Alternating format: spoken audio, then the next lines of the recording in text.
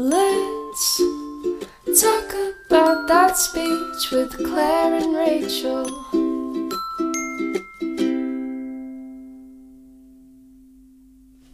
Mom deserves the best, and there's no better place to shop for Mother's Day than Whole Foods Market. They're your destination for unbeatable savings, from premium gifts to show-stopping flowers and irresistible desserts. Start by saving 33% with Prime on all body care and candles. Then get a 15-stem bunch of tulips for just $9.99 each with Prime. Round out Mom's menu with festive rosé, irresistible berry chantilly cake, and more special treats. Come celebrate Mother's Day at Whole Foods Market.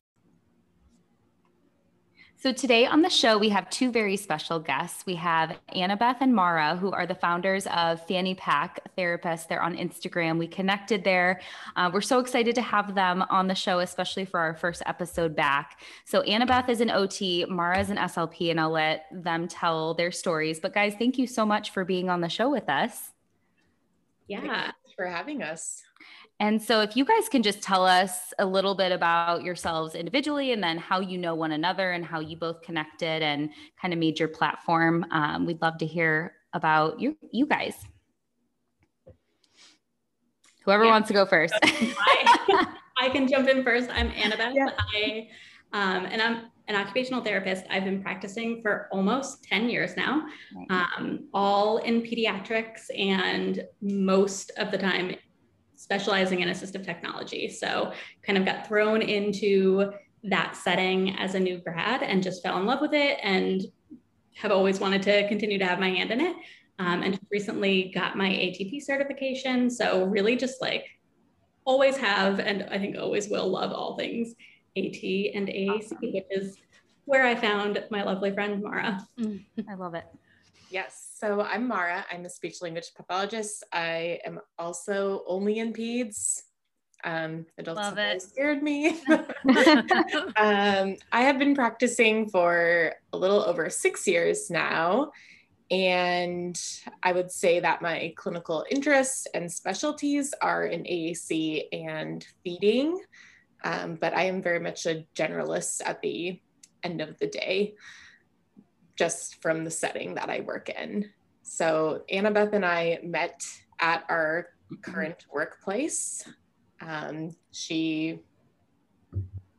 guess we found each other because there was an AAC presentation and we were the two first people up there to talk and to play with all of the technology and just kind of bonded over our mutual love for that. But how we developed Fanny Pack was actually, we found a very common treatment style in both of our treatment ways. So I'll let Annabeth explain a little bit about that.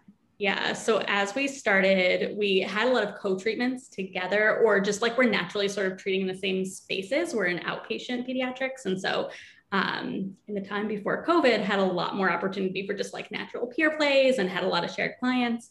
And so that's how we really found that we each really approached sessions in the same way, and that we'd be like, do you have a plan? No. Okay. Do you have a plan? No. It's fine. It's all going to work out. You need to have a plan. This is going to work.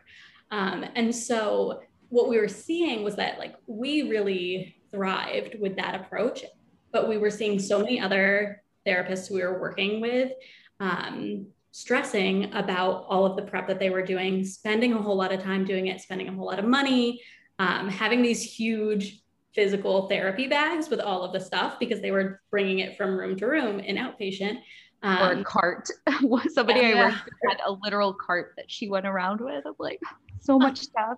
Yes, the bags that we had were those, they were from some company, but they were probably like 3 feet long by like a foot deep. Like those IKEA bags, you know, yes. those IKEA bags. Yes, and every single therapist had them, and including me. Like I just got one for free, so I started carrying that around, and I found like I never used anything in the bag, but I carried it with me to every session. Yeah. Yep. Yes. So we, at some point, we're having this conversation about like, oh my gosh, how can we make this easier? Like, I'm not going to carry around this stuff anymore because I'm not using it. How can we make this easier for other people?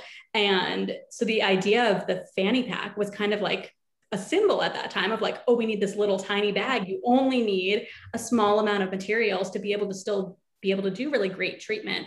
And as we moved to the Instagram platform, we were like, well, it actually could be a fanny pack because you can fit a lot of really essential items into something like that. And then we also have bonded over 90s nostalgia and our love for that and 2000s. And so it's all really fit.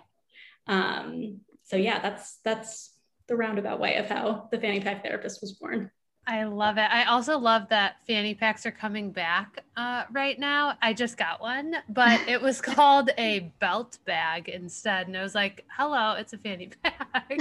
Yeah, I think belt bag is the new fashion term, but I also love that they're back in style because they've always been very functional in my mind, but not necessarily something that I would carry. And now that they're back in style, I don't mind sporting mine at all. Yeah.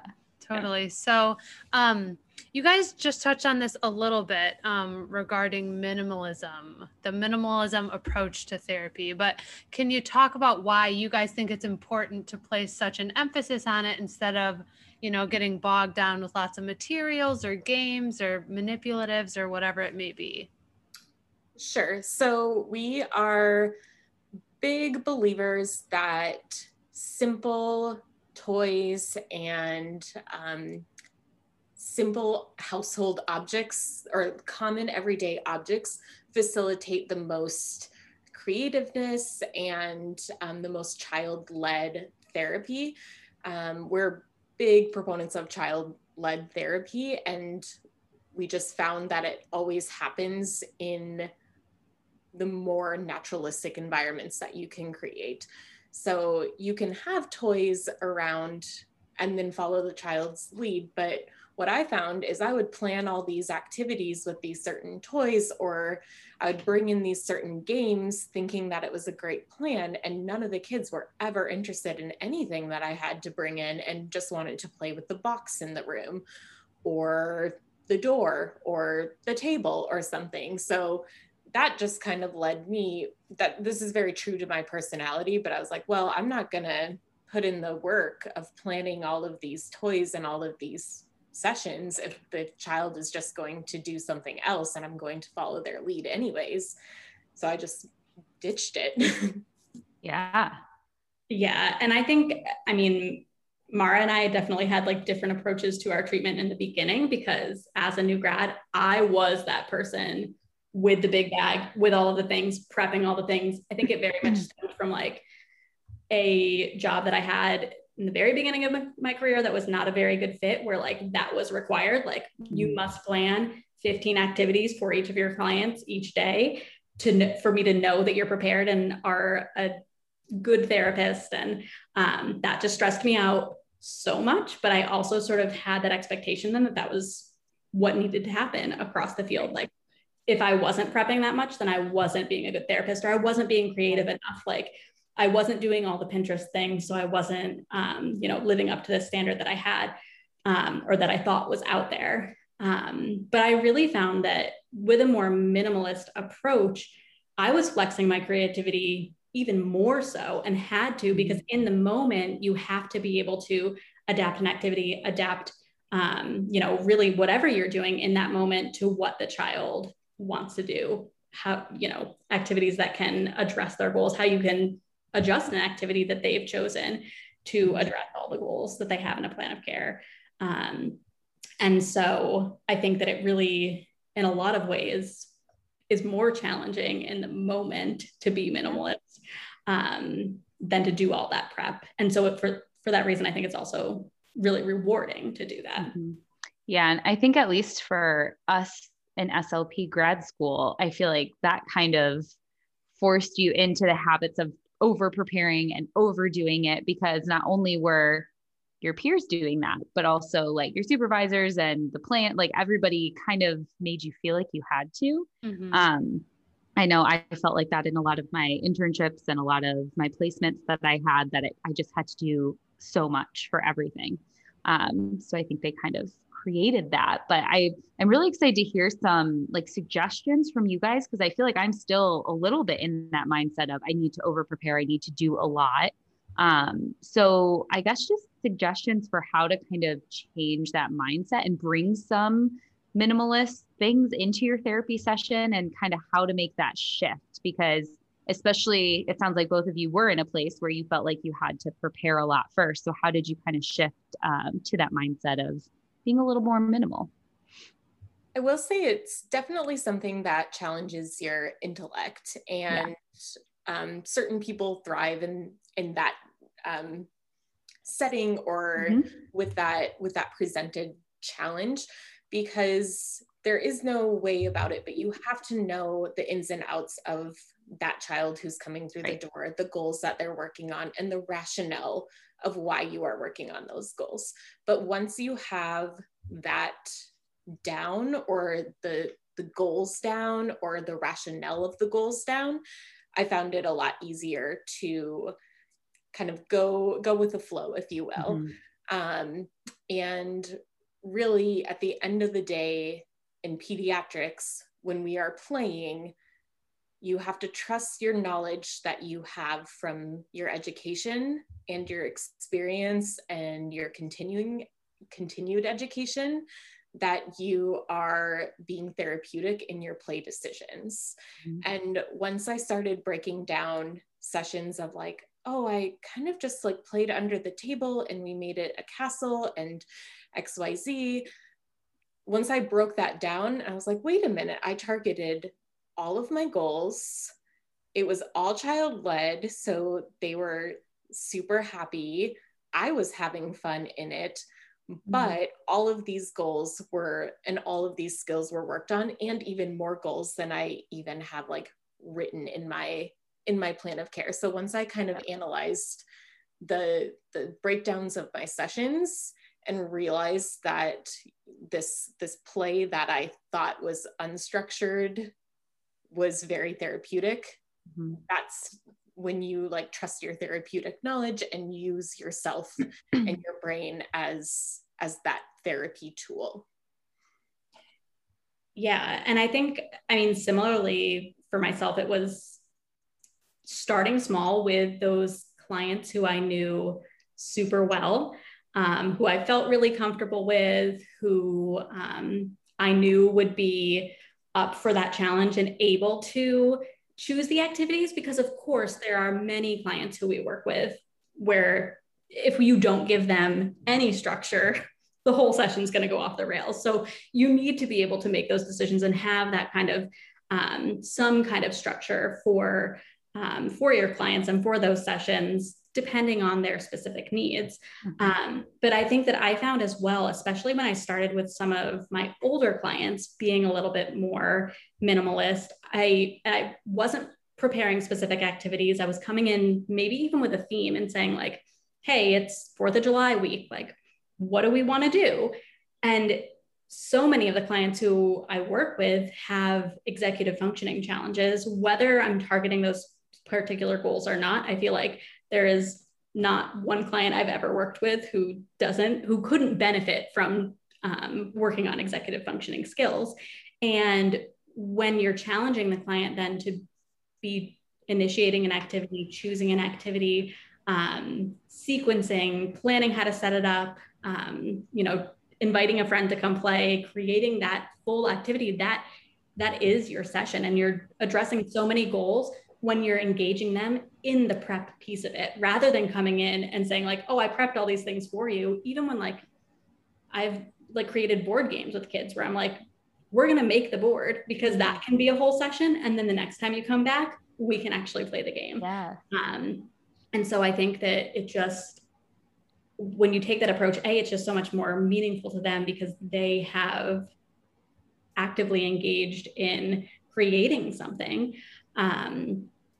But it also just addresses so many of those goals. And I think that the big take home then, I guess, is that reflective practice, like not only reflecting on, okay, what am I going to do in this session? What is my plan for this session? But as you start to reflect after your sessions, how they went and why they were successful or why they weren't as successful, it's easier to take those bits and pieces of the approach that was successful and to implement them in your next sessions.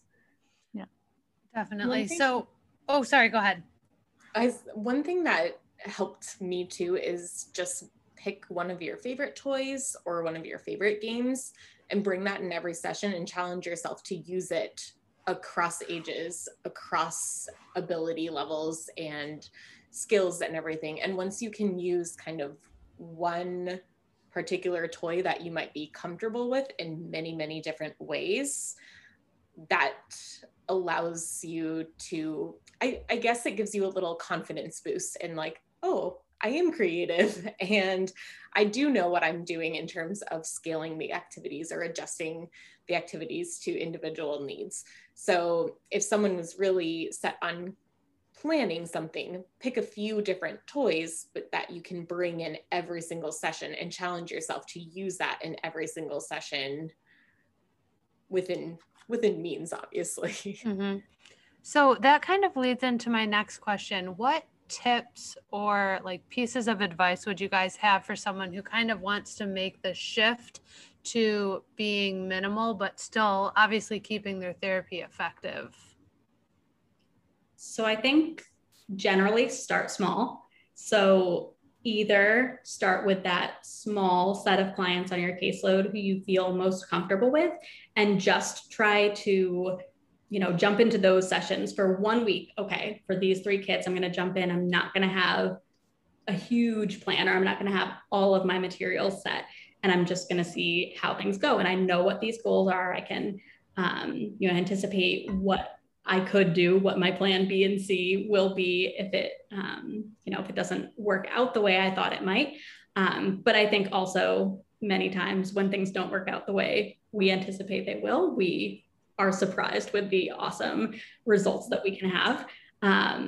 So either doing that, or as Mara said, start by choosing one of your favorite activities, or choosing even 3 activities for the week that you're going to do with every single client. And you can be still prepping materials then, but you don't have to prep different materials for every single kid. You're prepping one time in the beginning of the week and then having, an entire week's worth of treatment plans set. So I think that's probably where I would suggest people starting. Another awesome way, and this doesn't work for, it depends on your personality. And I am definitely a different SLP in terms of my preparedness and type A-ness, in that it's non-existent. But if you prefer to just jump right in and see if you swim,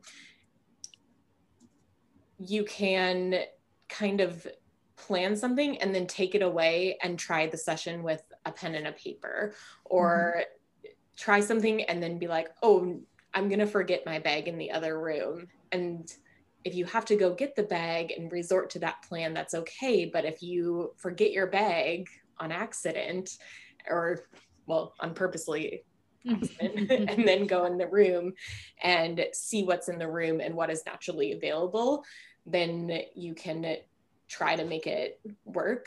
Another way would also be setting up a time. So, okay, I'm going to plan for, I don't know, if your session is 30 minutes long, I'm going to plan for 20 of those minutes, and I'll know exactly what goals I target and exactly what activities I do. But then the 10 minutes that I have left, I'm just going to play and see what happens. And after that, I will reflect on what goals I actually snuck in there without realizing it.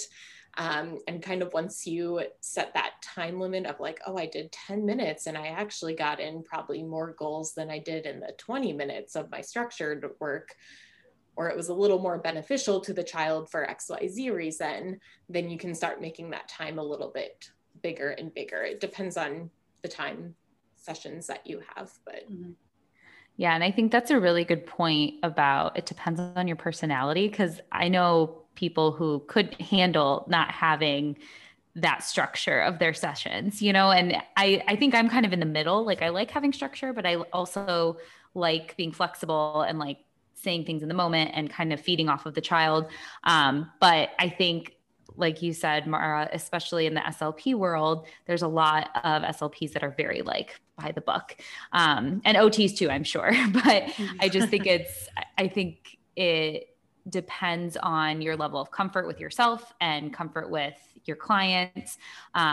So I don't know. I feel like a lot of our listeners are like new grads or CFs or beginning SLPs, or even just grad students in general. So if they wanted to try this, I guess what advice would you give them? Because again, going back to what I said about grad school, I feel like grad school kind of preps you for being this really planned out, structured clinician. And if you're really not that way and you want to be a little more flexible, how do you give advice for that? Because I have grad students that sometimes I want to talk to them about being more flexible and I don't really know how. So I would love to hear from you guys, like what advice you would give to them. Sure. Well, I've always, I guess, operated under the less is more approach, and that's and Annabeth's story or journey to minimalism was very different than my own, but in SLP graduate school, my supervisors were expecting a lesson plan of 5 activities, the rationales for those activities and everything. So I did those because that was the work and that was my grade.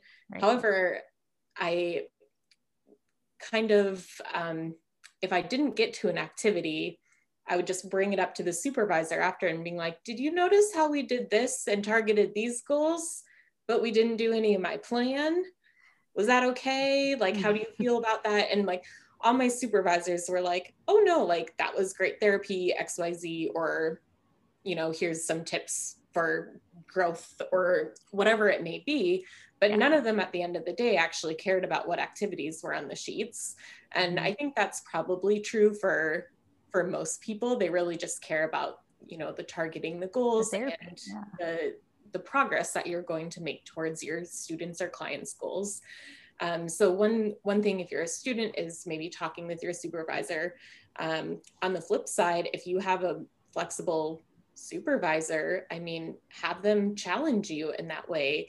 I've had multiple students or graduate students with me, and I always try to challenge them in at least a couple opportunities by either taking away something that they had planned or telling them to do one session in the sensory gym only using the items that are already in the sensory gym. And I'm not going to let them sink or anything. I'm there right with them and kind of guiding through those decisions. But if you have a supervisor that's willing to give it a go, or that is a little bit more lenient on terms of plans, you could ask them to help you through that if you're a student. If you're a new clinician, I think if you have the opportunity of a mentorship or any sort of like watching your peers or colleagues, I think I got a lot of great ideas from many of my colleagues, different activities. And I'm like, oh, they were doing this really cool, you know, activity, and they were making music on the table with their hands and singing the song, and they got all this language practice.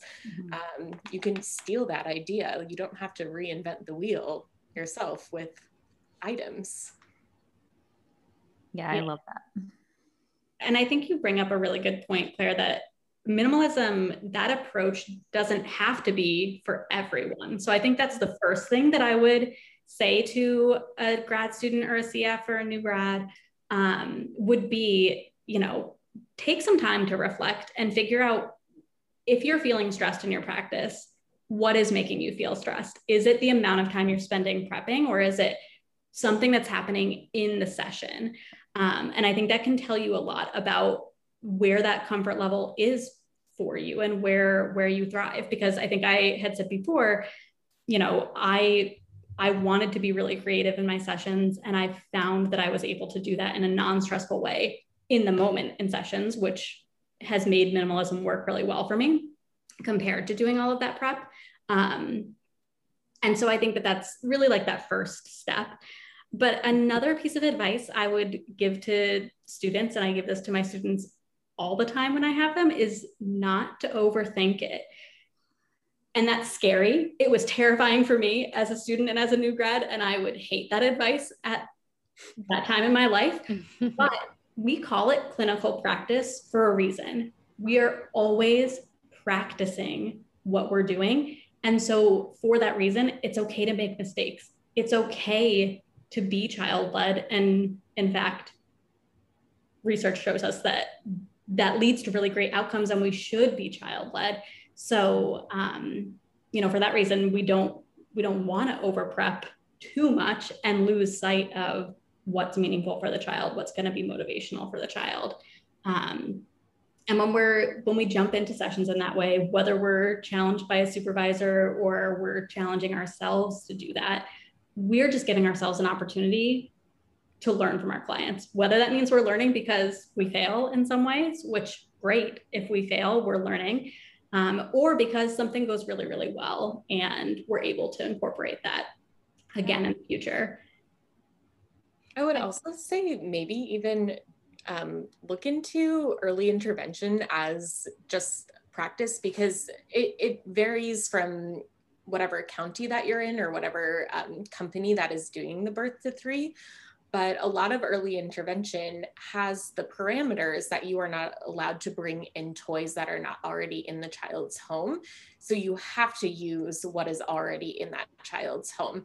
And a lot of times you don't know what that child may have, and you cannot count on every child having lots of books and lots of toys, because that's not necessarily the reality that everybody lives with. So you have to kind of be very creative in thinking like, okay, what is something standard that's this child or that every child might have in their home, and how can I use that to facilitate their goals? So really just kind of looking into that framework or that operation would also help out too, because that's kind of where I guess our minimalism was always inspired just by the way we work. But I know that a lot of early intervention practitioners are minimalists if they're not even putting a label on it. Right. That's such a good point. That's something that Claire and I have talked about on, I'm trying to remember which episodes, like our Let's Play episode in early intervention. It's like simple things like, what can we do with a blanket, right? Because everyone has a blanket or a sheet or a towel, simple things like that. So I thought, to wrap up, I thought it would be fun if each of us shared one of our favorite activities that takes minimal prep. So one of my go-tos is just like a basic Tupperware container, especially for the little. So in my private practice, pretty much everyone that I work with is under 3. So we're really working on that like communication temptation, trying to expand their communication. So taking whatever desired object and putting it in the Tupperware container with that lid on that they can't get off by themselves, and just getting them to, encouraging them to communicate however that may be. So that's my go-to. Cool. I feel like I see a lot of fluency or stuttering clients, and the ages range, but a lot of mine right now are like the 8 to 12 range. So they're not super motivated by anything. Like they don't want to do a ton with me. So Annabeth, kind of like you were saying, like, I don't go in with anything, or one of you was saying, I literally don't go into the session with anything. A lot of times we're creating like a presentation about something they really like. Or I'm like, tell me about this video game that you did. Like, tell me everything that happened during it. A lot of times they'll pull it up on their phone or we'll pull it up on the screen and they'll like walk me through the directions how to do it. But I've really stopped prepping for my fluency clients, because especially with stuttering, it's really about having that authentic conversation anyway, because all of the structure is really not super helpful, especially when practicing strategies. So I feel like that's the most that I've been doing lately, especially with that area that I work with. Right. I would say I have so many, and it really depends on just the individual child, but I guess mine would be setting up some sort of obstacle with the furniture. Did I take yours, Annabeth? Sorry. No, I had a backup. Don't worry. With the furniture in the room, or playing a game with the furniture in the room. So I like to play like some version of Simon Says with the furniture of the room, of like, turn the chair upside down. And a lot of kids think that's really funny because it's a little bit, out of the norm. You're not allowed to do that. Or, you're not allowed to do that, or like crawl under the table. You know, and you target so many goals of like those following directions and the prepositions. And I work with a lot of AAC users, so whatever we're working on in terms of that language, it gets the job done. So, but that only is with the furniture in the room, and that furniture looks different depending on what room I'm in. Yeah.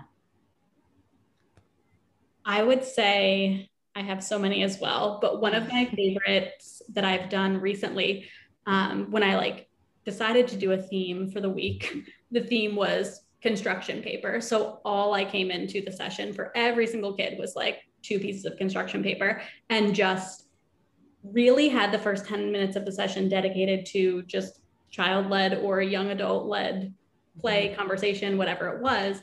And then from whatever theme or play scheme they had initiated, I encouraged some different ideas for activities that we could do with this paper. So from an OT lens, working on a lot of sequencing skills, executive functioning, fine motor skills as well, those sorts of things. So we incorporated a lot of handwriting and scissor skills and that sort of stuff into a lot of these for the fine motor components. But, you know, we had everything from like making paper snowflakes for Elsa's coronation ceremony to making paper beads and paper necklaces, to play dress up, to making like a ripped Paw Patrol art project, and had another kid create an NCAA bracket for March Madness. And so like just so many different things that you could do with that one material. I guess technically I had scissors and a pencil and glue and that sort of stuff.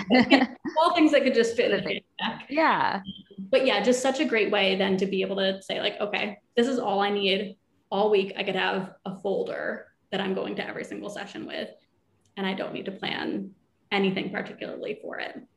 And I love that because it really elicits like creativity from the kids that you otherwise wouldn't see. Like, I feel like you get so much more of who they are from these type of activities, rather than just if you're leading and it's whatever topic you're wanting to start for that. So I love that. I feel like you get to know the kids and build rapport so much more that way.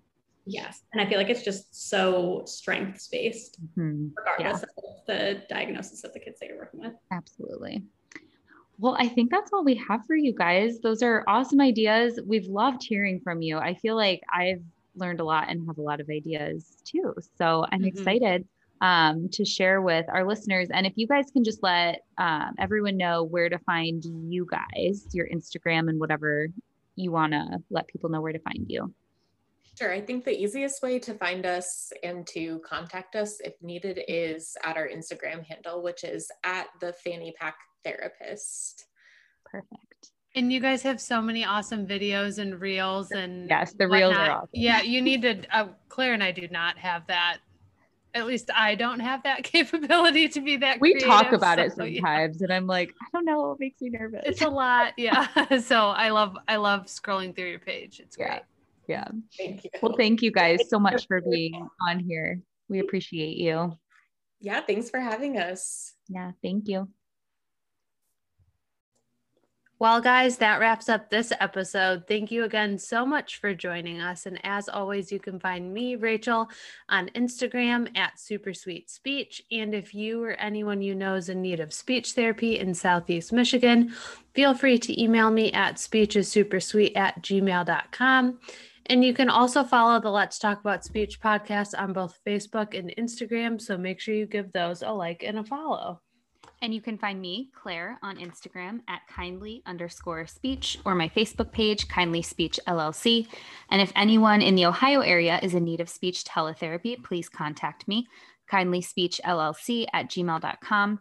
Rachel and I also have an email for the podcast that you can email us with suggestions, or if you or someone you know wants to be on the podcast, that's Let's Talk About Speech podcast@gmail.com. Thank you so much for listening. Bye.